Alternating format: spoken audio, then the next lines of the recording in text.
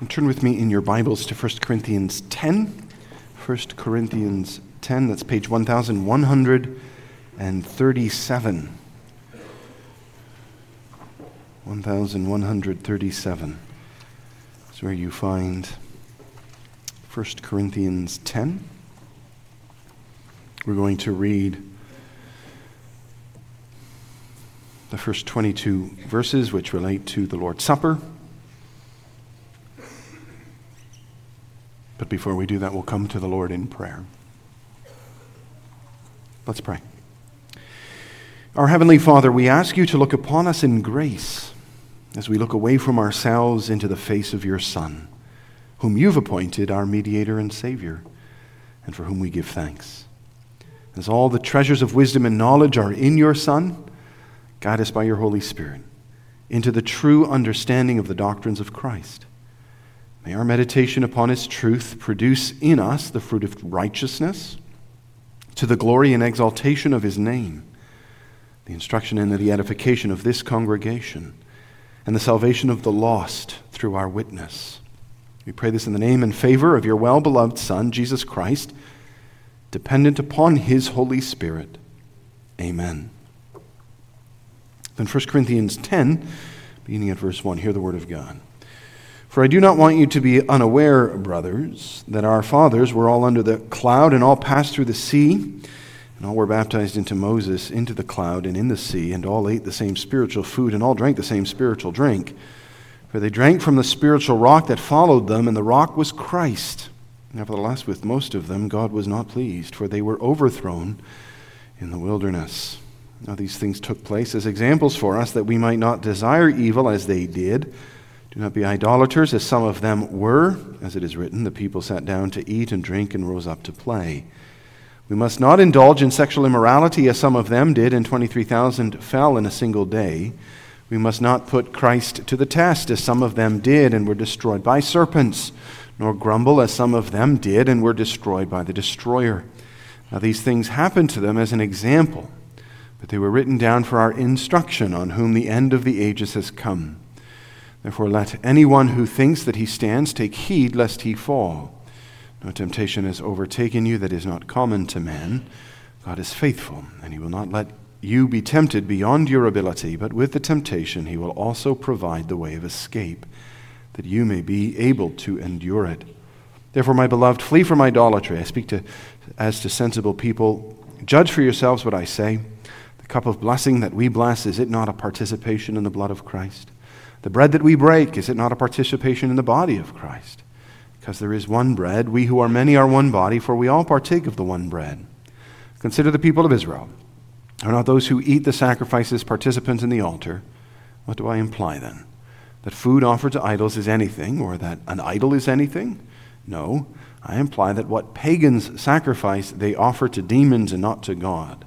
I do not want you to be participants with demons. You cannot drink the cup of the Lord and the cup of demons. You cannot partake of the table of the Lord and the table of demons. Shall we provoke the Lord to jealousy? Are we stronger than he? As for the reading of God's holy word, then to our Forms and Prayers books, Lord's Day 30.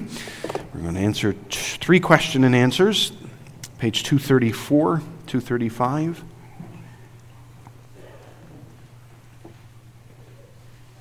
This is the last Lord's Day dealing with the sacrament of the Lord's Supper. We've seen in Lord's Day 25 about the means of grace, the preaching of the word, and the sacraments. The preaching is the means by which God creates faith. The sacraments are used by God to support, encourage, sustain, edify our faith.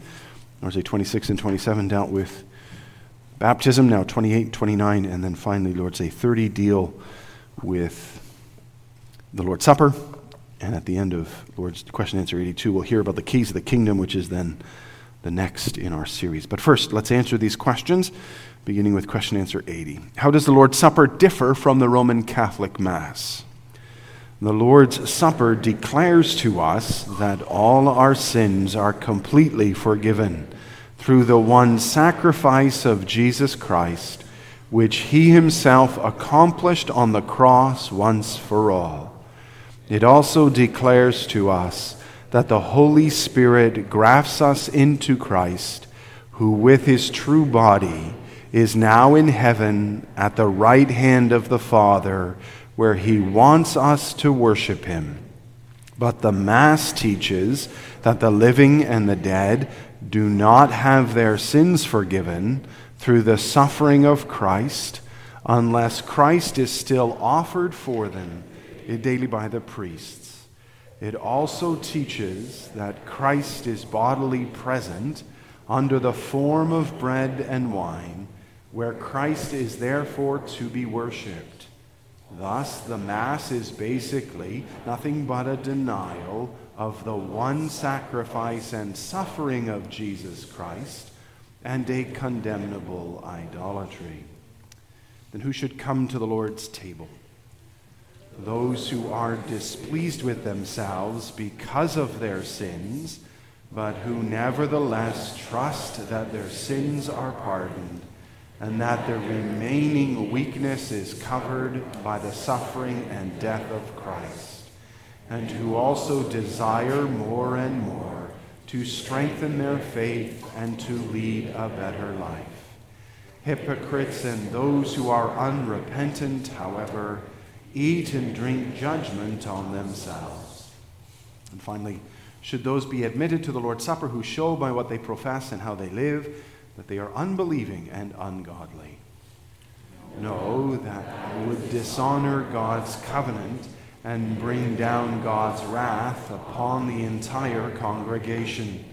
Therefore, according to the instruction of Christ and his apostles, the Christian church is duty-bound to exclude such people by the official use of the keys of the kingdom until they reform their lives. This the church does believe.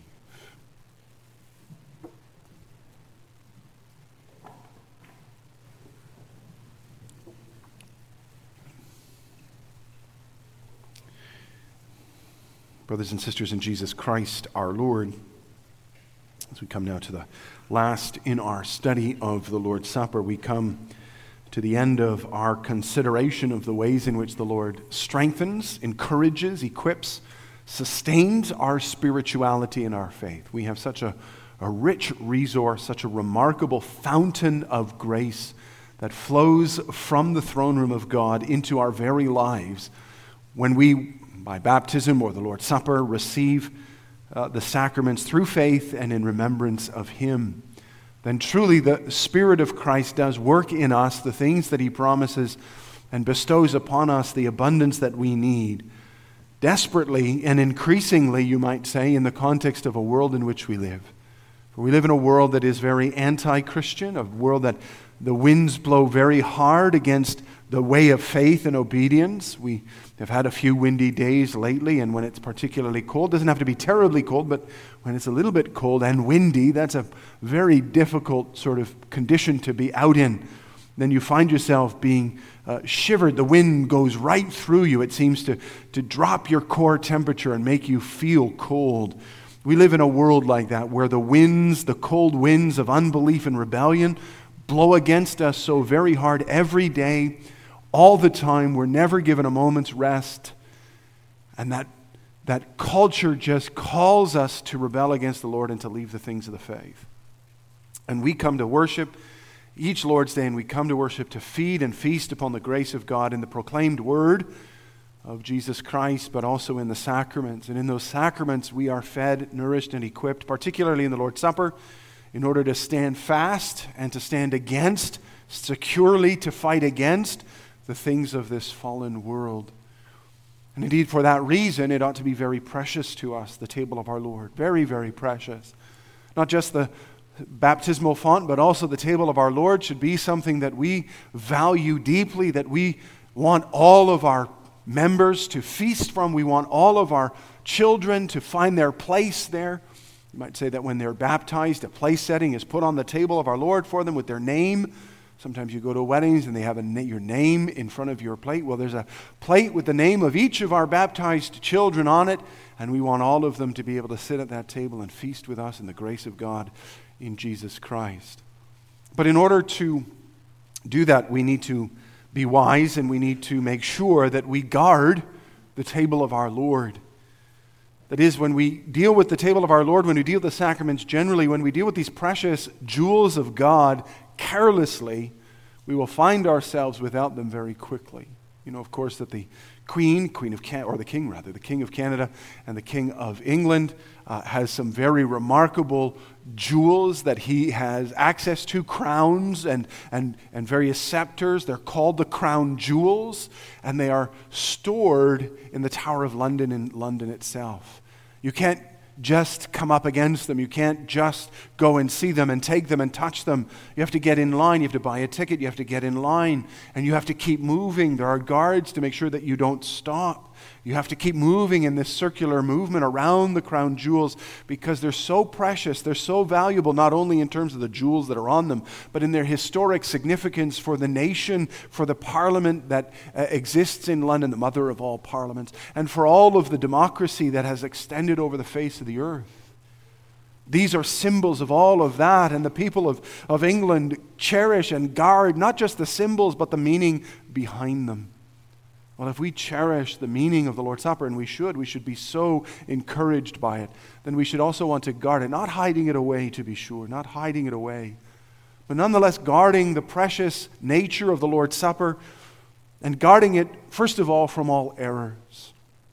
The Catechism, in its opening question and answer of Lord's Day 30, rightly distinguishes between the teaching of the Word of God and the idolatrous error of the Roman Catholic Church. The sacrament says to us, as our form or as our question and answer reminds us, rich and precious truths.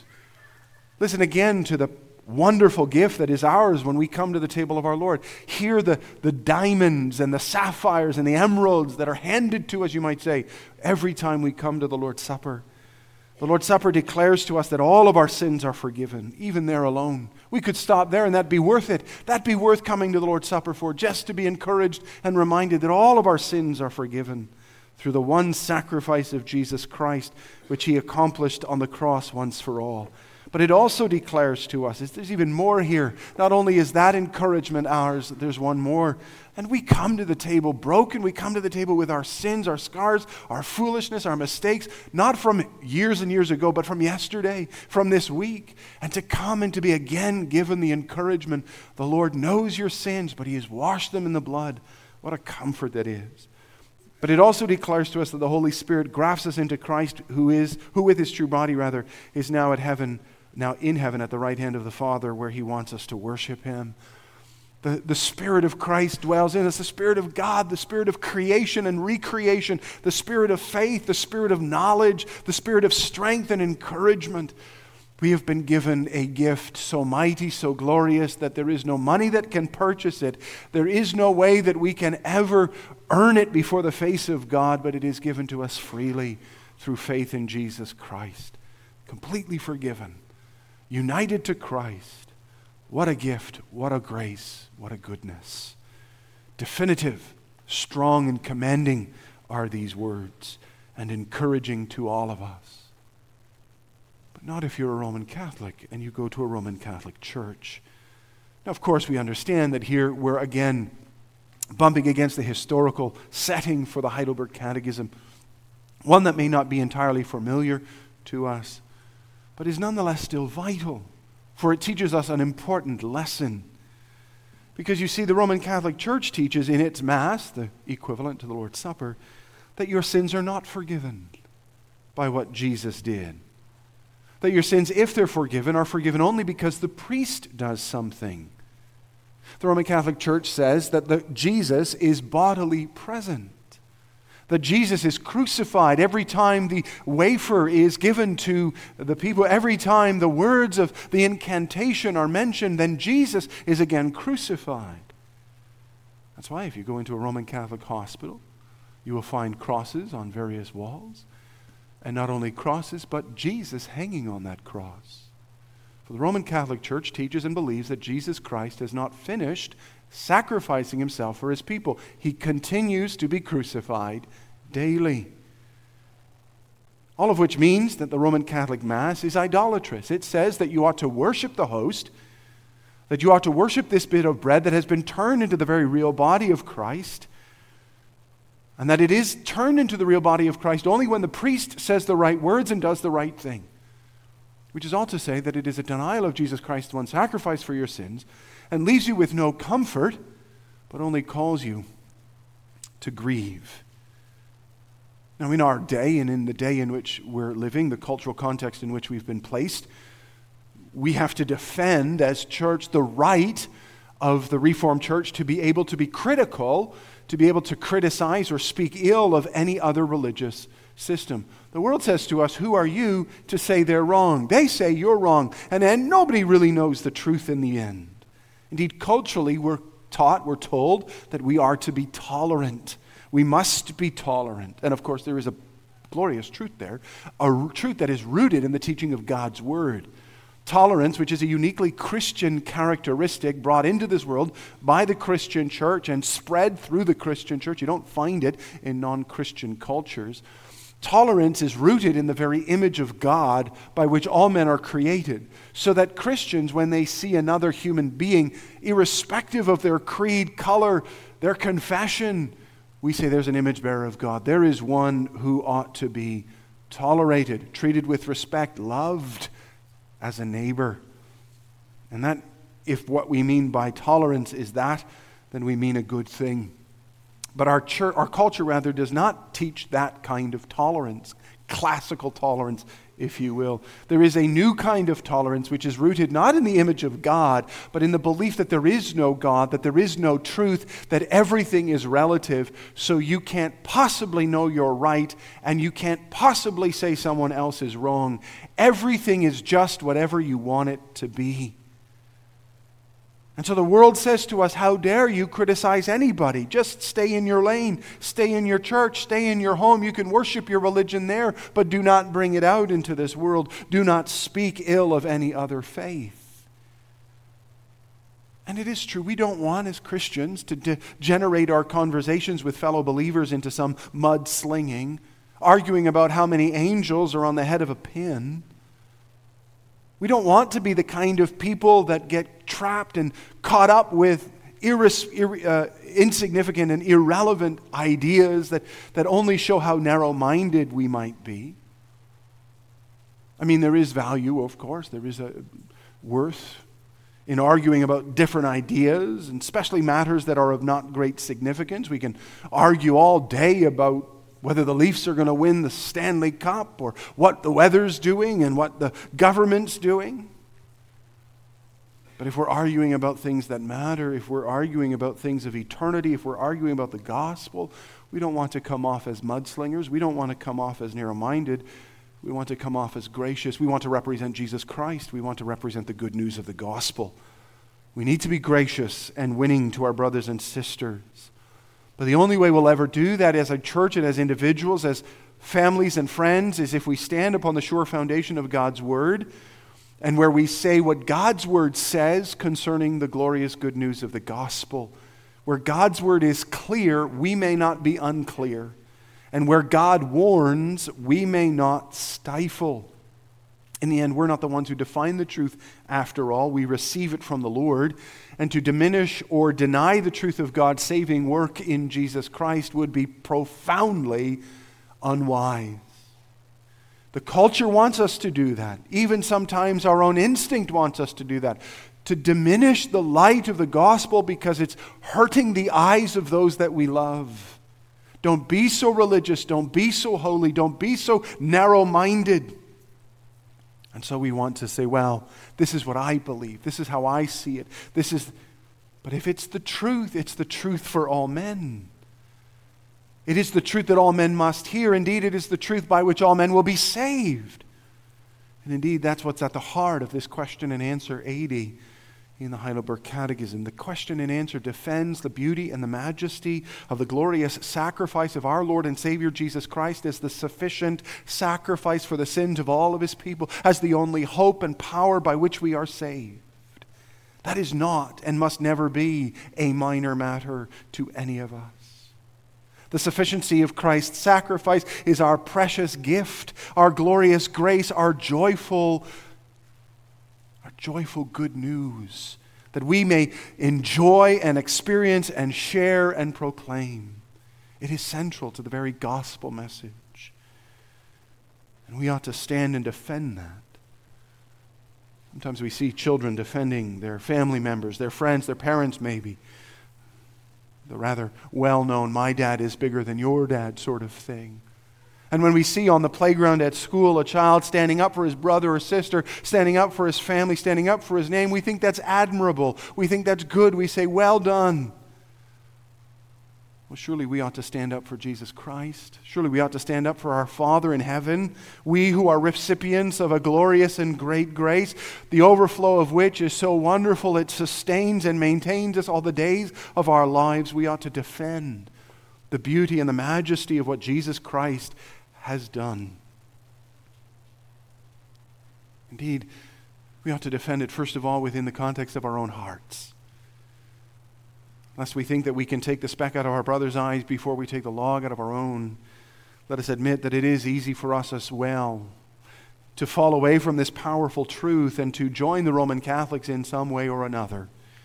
That is, that we may not take up all the pomp and the circumstance and all the rational arguments and all the rest, but we do prefer, don't we, being able to rest upon our own activity as the source of our comfort for salvation. We struggle with doubt when we sin. We stand firm when we sacrifice and serve obediently. When we do good, we think we're okay with God. When we do ill, we think we're bad with God. Because in the end, we all lean towards, we all slide into works righteousness. We all assume that our standing before God is maybe not due to a priest and his words about the host, but they are due to our own good works.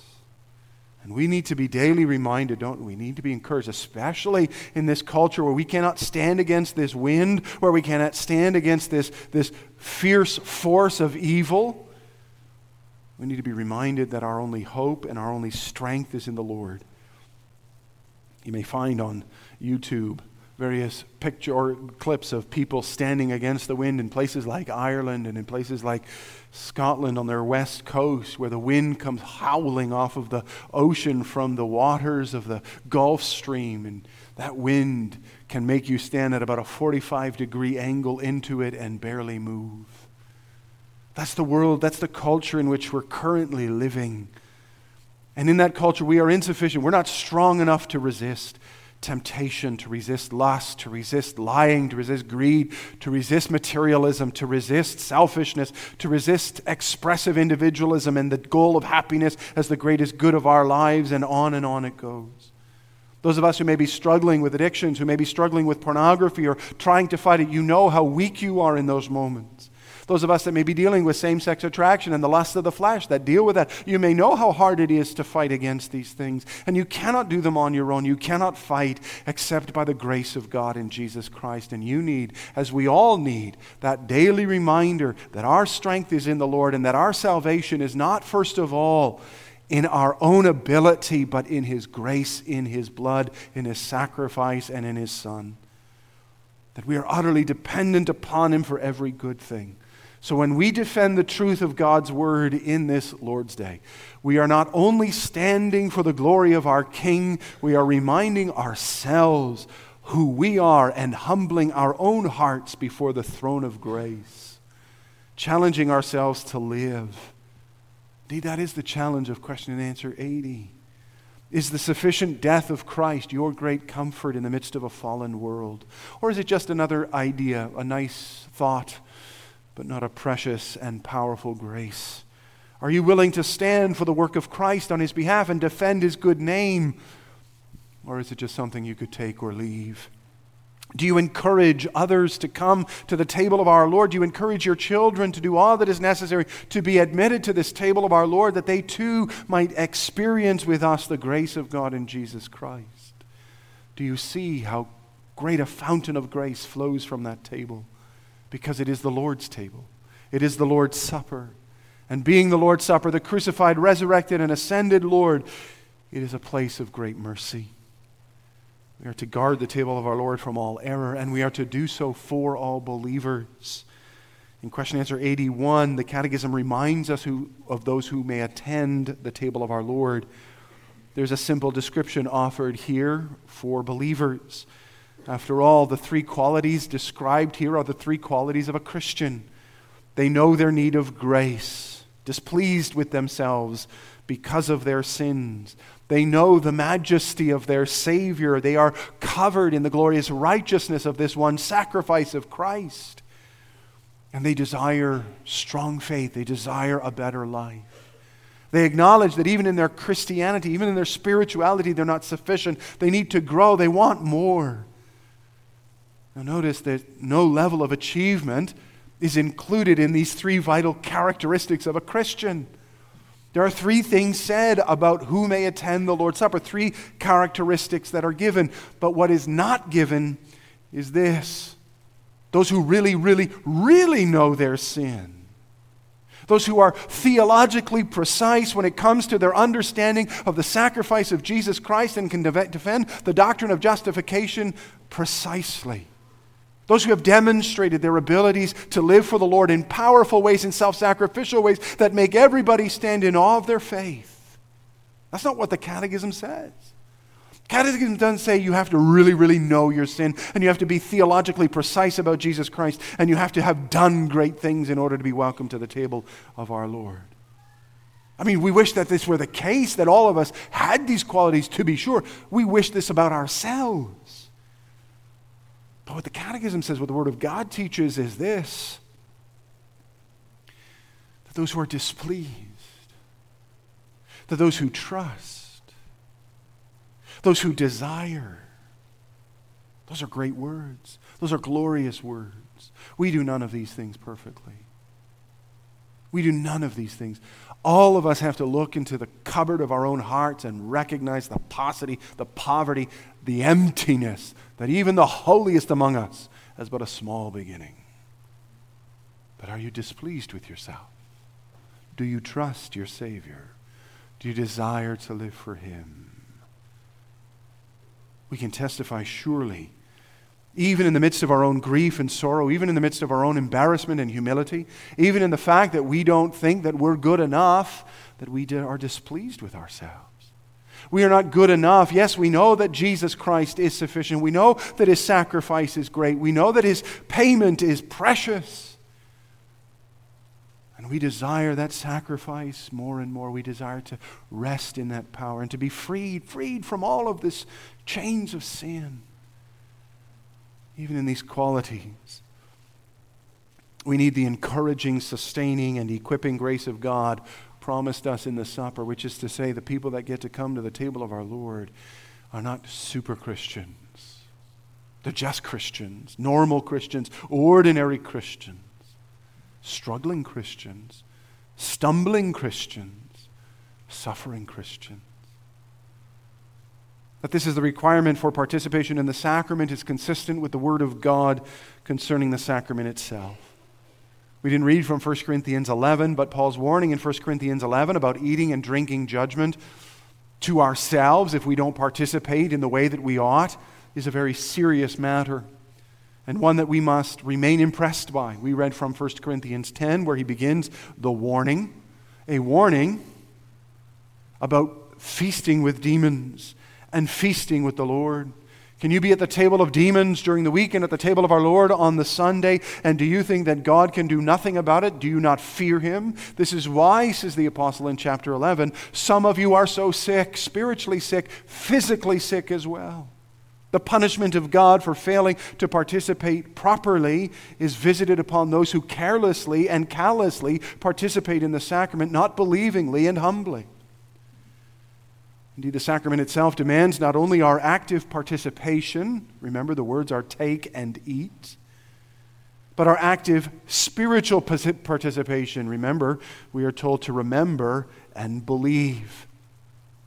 Remember what God has done for you. Remember who you are. Believe that the Lord has saved you. Believe that you are washed in His blood. To suggest, therefore, that an unbeliever can participate in this way is simply to subject them to God's judgment. Don't miss that. To invite an unbeliever who is unregenerate, unbelieving, does not know the things of God, and to allow him to participate in the bread and the wine of the Lord's Supper is to give to him poison, as Calvin says.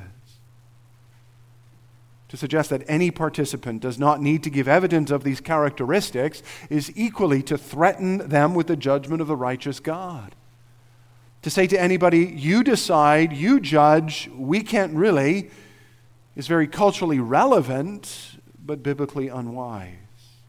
Now, to be sure, we can have a rather extended conversation and a careful conversation about what it means to evidence these characteristics in the Christian life. Even as we ought to and can have a conversation about what age is reasonable to expect such characteristics to be demonstrated. Too often we, despite our efforts to not make profession of faith a graduation, find ourselves on just this track, at the end of which is profession of faith, and everybody just does it. That's the way it goes. And there is a loveliness about that. Don't misunderstand that. We're not trying to castigate that either. But rather, we should always be saying to our children, to our young members of the congregation from their earliest times as they sit beside us in church and maybe ask for the first time, what's going on here? What is this Lord's Supper all about? We ought to be saying to them, well, it's for you too. But you have to show that you know you're displeased with yourself. You have to evidence your trust in Jesus Christ, and you have to give convincing conviction concerning your desire to live the Christian life. We can have conversations about what it means to demonstrate that and when we can demonstrate that. But to not expect these things is to deny the warning of God in His Word and to misunderstand the sacrament itself. Indeed, it is to rob ourselves of the comfort of this grace. You see, not only do we run the risk of leaving sinners in their sin when we do not defend the principles of the Lord's Supper, but we also cut our own nose off to spite our face. After all, if everyone is permitted to the table in a culturally sensitive, inclusive tolerance, then can anyone believe they are united to Jesus Christ in a saving way? If everyone receives the bread and the wine, and the message of the bread and the wine is you're united to Christ, and you sit beside a man you know is unbelieving, ungodly, and wicked in all that he does, then is he getting the same word you're getting? And if he's not getting the same word you're getting, are you getting it? If everyone is permitted at the table, then no one can know that they are united to Christ. And if no one can know such comfort, then none of us can either. That is, we are robbing ourselves of this grace in order to avoid offending the unbeliever. Instead of calling that unbeliever to repentance and faith, instead of calling that member to show evidence of their marks of a Christian life, instead of saying, we are willing to take your word, but we want to see it demonstrated. If we would know the comfort of this supper, if we would know it for ourselves and for the joy of our hearts, if we would feast upon this word and be so encouraged and equipped for a fallen world such as we are in, we must defend the scriptural standard for who may participate in this supper. And we must call all men to demonstrate their commitment to repentance, faith, and living for the gospel. Sometimes we do that in ways that are very difficult.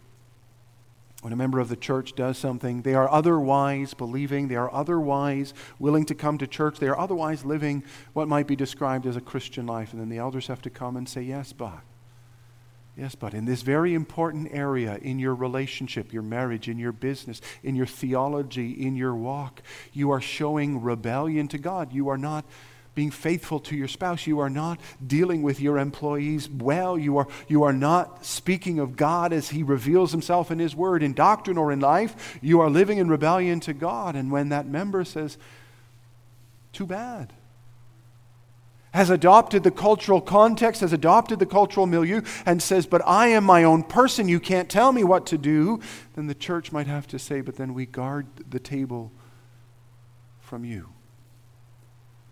And we guard the congregation from you. We say to you, you may not participate.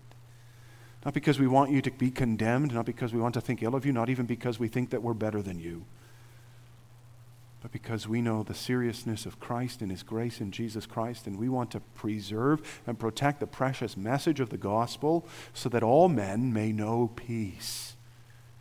Now, to be sure, as in all the Christian life, getting the balance right or better, keeping our focus on Jesus Christ is the very real challenge. Sometimes we can misuse the table of our Lord in ways that are inappropriate. And we ought to see the table of our Lord as a feast. It ought to be our heart's desire to see all believers that come and fellowship with us on a Sunday to join with us in celebrating this sacrament. It's not a marker of a narrow church culture, but a table at which all believers are welcome. But our gracious invitation must be balanced by our grave appreciation of the Lord's righteousness. Even as our grave appreciation of the Lord's righteousness must be balanced by our appreciation of His great graciousness. That is to say, the Lord's Supper must be for all of us always a joyful feast, a celebration of the enormity of God's grace. Not an exclusionary marker used to manage church membership, but an opportunity for the people of God to come and feast upon His grace. And that is what the Lord calls us to defend the table for, that all who come might stand amazed and be fed by the grace of God in Jesus Christ. And therefore we are to guard the table of our Lord from all misuse. The godly and the unrepentant are kept from the table. There is a sense in which we might all speak of our own failures in this respect. Notice particularly in question answer 81, there's a reference to hypocrites. Hypocrites and those who are unrepentant eat and drink judgment to themselves. I think that we would all say on some level we are all hypocrites, that the church is full of hypocrites. Sometimes you hear people say that, well, I'm not going to go to church with those hypocrites. Well, the church is full of hypocrites. If you understand hypocrite to mean someone who says that they are committed to living for the Lord, but doesn't fulfill that commitment. That's true of all of us. None of us is consistent. None of us is working out our salvation faithfully or fully. All of us can do better. All of us can grow. In that sense, we are all hypocrites. But there is another way in which hypocrites is also used, a more technical term. A hypocrite is somebody that says they love the Lord, that seems even to show that they love the Lord, but inside, where you can't see them, they don't love the Lord. Inside, they make fun of the church. Inside, they think ill of the church. Inside, when they're with their buddies on a Friday night in a bar where nobody can see them, they ridicule the church. That's different, isn't it? Such hypocrites will participate in the Lord's Supper because the church cannot exclude them. The church cannot know a hypocrite, not truly. Not in this technical sense. A hypocrite looks good, but isn't good. Only God can judge that. But the church can judge other things. As question and answer says, not mentioning now hypocrites, but those who openly profess how they live and that they are unbelieving and ungodly, the church can judge that they may not participate in the Lord's Supper. Question and answer 82 speaks of those we know about. Those in our own lives who say things or do things that we know are so contrary to the Word of God that they question this person's commitment. Again, don't misunderstand. All of us are faltering. All of us are failing. All of us get angry when we shouldn't. All of us use language that we shouldn't. All of us desire things we shouldn't. All of us lie when we should tell the truth. We all struggle with that. And sometimes that can be a very hard thing. Sometimes it makes us wonder whether the person across from us, the person that we're dealing with, is the person we think they are. It can be very existentially difficult when someone sins against us. But understand that there are also people who don't just, like all of us, stumble and falter and fail, but who by how they profess and how they live call into question their very commitment to Jesus Christ. That if you were to, you might say, put on paper the characteristics of this individual in terms of the positive things, here's the positive things. And on another piece of paper, the negative things. But by the way, they do these things too. And you were to give those to someone and say, now, is this a person a Christian or not? They would be unable to discern. I don't know. This person over here seems good, but this person over here seems terrible. To be sure, this is not a simple matter to discern. I mean, in the extremes it is. When somebody's really wicked, very easy to discern. We can, at times, distinguish between the godly and the ungodly without too much difficulty. But as we draw closer to that line that separates the godly from the ungodly, as we get closer to that separating line, the ungodly can seem godly, and the godly can seem ungodly. How do we then discern? In a way, the simple answer is simply by calling them to repentance and faith. And to do that because we know that the sheep hear his voice and follow the great shepherd. And the great shepherd says to all of his people, repent and believe. And so if we issue into the life of a member of the congregation the call to repent and believe, those who are his sheep will follow him.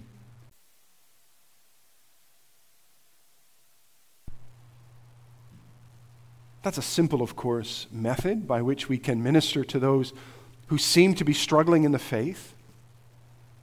And don't misunderstand, it takes much time, wisdom, and patience to administer that word faithfully into the lives of God's people.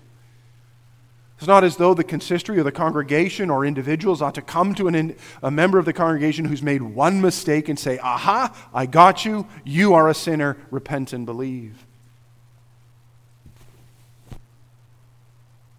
But we ought to come to each other. We ought to have a love for each other and a concern for each other so that when we see each other straying, when we see each other struggling, we say, you know what, I think you need to be restored to the Lord. I think you need to think more carefully about what God's grace means to you. I think you need to work out more faithfully what it means to live the Christian life. If we have a friend, young men, if we have a friend that we know is caught up in porn, maybe we need to speak a word to that brother. Or sisters, if you have a friend who's making poor decisions, maybe she's in a relationship with a guy that she shouldn't be, you need to say something to her. You don't need to say to her, listen, unless you break up with this guy, I'm going to call the elders and that's the way it's going to go. But you can say to them, I have a concern for you, and I see that you're making choices that aren't consistent with the Word of God, and I want to see you restored. I want to see you living the good life. I want to see you walking in the way of faith and obedience. And what you will discover as you persistently minister to this member of the congregation, that one of two things will happen. Either the fruit of righteousness will be born, and they will say, I know. I struggle, but I know. Help me. Or in time, they will say, who are you? And how dare you? It's not my fault. It's somebody else's fault. They will either draw closer to the grace of God in Jesus Christ, desiring that precious fountain of mercy, or they will stray farther from it.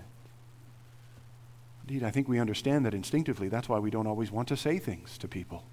That's why we don't always want to call them to repentance and faith, because we know that if we do, they might get so angry, they might get so hurt, they might leave. But maybe that's the best thing for them. To make clear that they need Jesus Christ, that they need to be brought into a living relationship with Jesus Christ. Indeed, that ought to be our concern in these moments. We ought to be concerned with our brother and sister for the sake of their own relationship with the Lord, and indeed for the sake of the church's relationship as well. Make no mistake, a little leaven leavens the whole lump. A congregation that allows, as so often was the case in the churches of Revelation, if you read through the churches of Revelation, those 7 churches, 2 of them are good, 5 of them are not. And there's warnings with those 5. You need to, otherwise you got to fix this, otherwise I'm going to take my lamp away from you. One of the things that we often have to fix is that we allow certain lifestyles, sinful lifestyles, to just engender themselves within our congregation without calling them out. And Jesus says to us, a little leaven leavens the whole lump. So be wise. Of course, that's never pleasant. Nobody enjoys that. Nobody wants to do that. But in the end, it's necessary. And in the end, it's good. In the end, it's good. You know, of course, how the apostle in 1 Corinthians 5 called the church there to deal with a member that was living in great sin. And he says, let us therefore celebrate the festival not with the old leaven and the leaven of malice and evil, but with the unleavened bread of sincerity and truth. He says, put that member out so that you can celebrate the supper with sincerity and truth. Love, you understand, must always win the day. A love that desires to see the sinner restored to the Father, that defends the only way that we can live is through faith in Jesus Christ, and that seeks to be a blessing to the church that the world might know the greatness of our God, that the light of the gospel might persistently shine. And that's what we need to guard. That's what we need to have as our great priority. That's what the gospel needs to convince us of. That when we come to the table of our Lord, we see that the most precious thing we possess is not our accomplishments, our position, our place within the congregation. It is that we have Jesus Christ. And let all be taken from us. This cannot be taken from us, that in Jesus Christ we are redeemed. We are precious and powerful in Him. And knowing that, it always ought to be what we guard. Not in some Tower of London way that we put away that nobody can see. Oh no, we hold it out to the world very obviously. We say, behold our God, the great and glorious King Jesus Christ. But we don't diminish the demand of that gospel when it says, repent and believe, for the kingdom of heaven is at hand. And because judgment begins with the church, we start here. We call each other. Each time we have Lord's Supper, each time again the week before, prepare your hearts, repent and believe, and come feast upon a grace so great and glorious. It will satisfy your souls in the way that nothing else can. No technology, no video game, no pornography, no drink, no drugs, nothing will satisfy you as great as the grace of God in Jesus Christ. So come, take, and eat. Remember and believe. Let's thank the Lord for that in prayer. Gracious God and Father, we thank you for the gift of your table. And though we live in a relativistic culture that says we should welcome everybody, and though we want everybody to participate, Lord, like you, we would see that all men were saved. Yet you call us to never dull the edges of the great word of the gospel, that double-edged sword, but to say to all who come in sincerity and truth, broken, stumbling, struggling, faltering, failing, receive the precious, powerful grace of God through Jesus Christ, and know that your sins are forgiven and that the Spirit of God is equipping you for service within His church and world. Even as we are to say to those who are living in arrogant unbelief and rebellion, be warned. For this is the living God. This is not an idle God who cannot see or hear or speak. This is the God who holds your life in His hand. Do not trample the blood of the covenant underfoot, lest He be angry with you and you die. Help us, Lord, to wield this double-edged sword with compassion, with concern, with conviction, calling all men to join with us in celebration of your grace. In Jesus' name we pray. Amen.